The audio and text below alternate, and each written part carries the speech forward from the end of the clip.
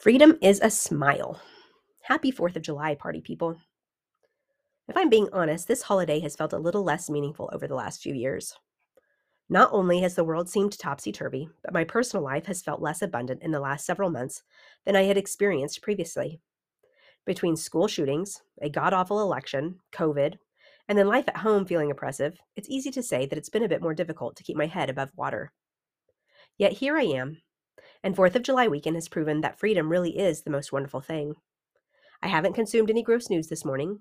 My home is steady, the sun is shining, and Americans are unifying today to celebrate the freedom of our nation.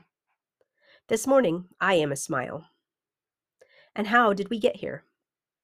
Think back. 21 years ago, our nation was terrorized, and thousands of people died in an unprecedented attack on our World Trade buildings.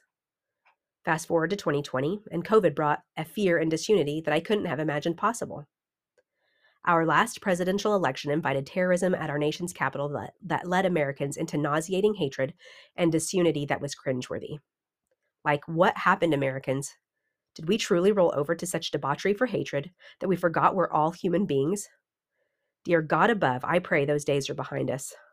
I don't watch much news, so in my little world, I'm imagining that they are behind us. Those days do not bring a smile. What does bring a smile today? This day we celebrate freedom. Children playing with sparklers, 4th of July parades, water balloons. An easy answer for me is the imagining of a delicious 4th of July hamburger. Cheesy and gooey and so delicious. I am a foodie, there's no denying that. What brings a smile to me today may be silly for those who are only trying to survive this beautiful July day. For many people across America, today is just another day. Many are grieving, many are ill, many are abused and mistreated. Smiles for these people seem more elusive than a one-legged horse. What does American freedom have to offer these people? I have a great answer if we're ready to hear it. Friendship. America can represent friendship. In a nation with unlimited resource, unimaginable wealth, and powerful opportunities, it has been sad to believe that we have become the un-United States of America. And quite frankly, that just isn't acceptable for me today.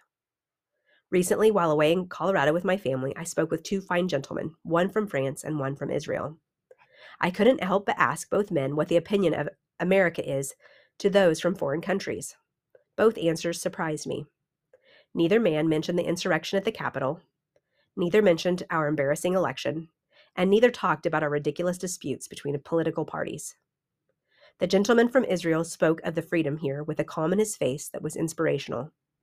The man from France spoke of the beauty his family enjoys here, the mountains, the scenery.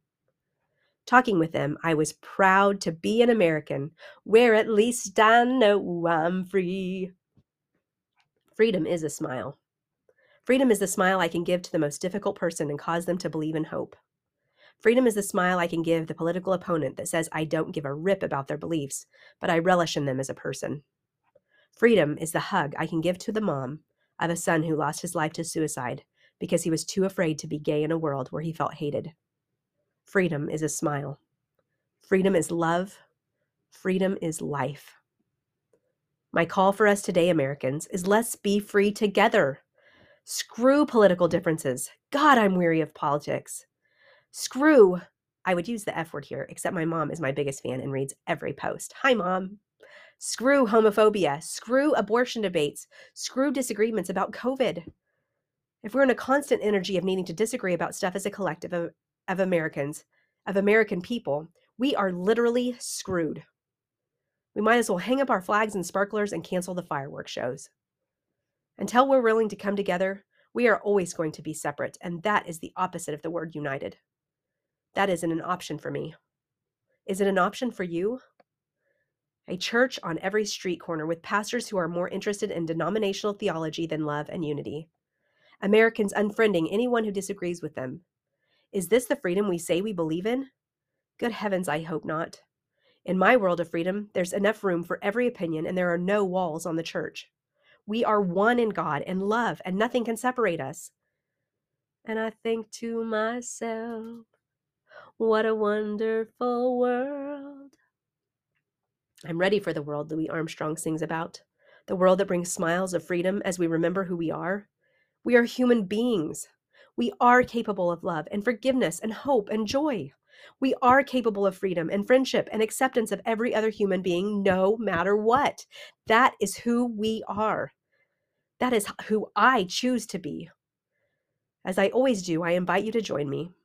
Join me in my army of love. We can grow so powerfully in numbers that we will take over the world. And that is my 4th of July pledge. I am going to take over the world. I'm going to take it over for love and unity if it's the last thing I do. I'm excited for the journey. Happy 4th of July, Americans. A trillion vibes of peace and love from my heart to yours, believing today that America is unified to march for the greater good of all mankind. We deserve it.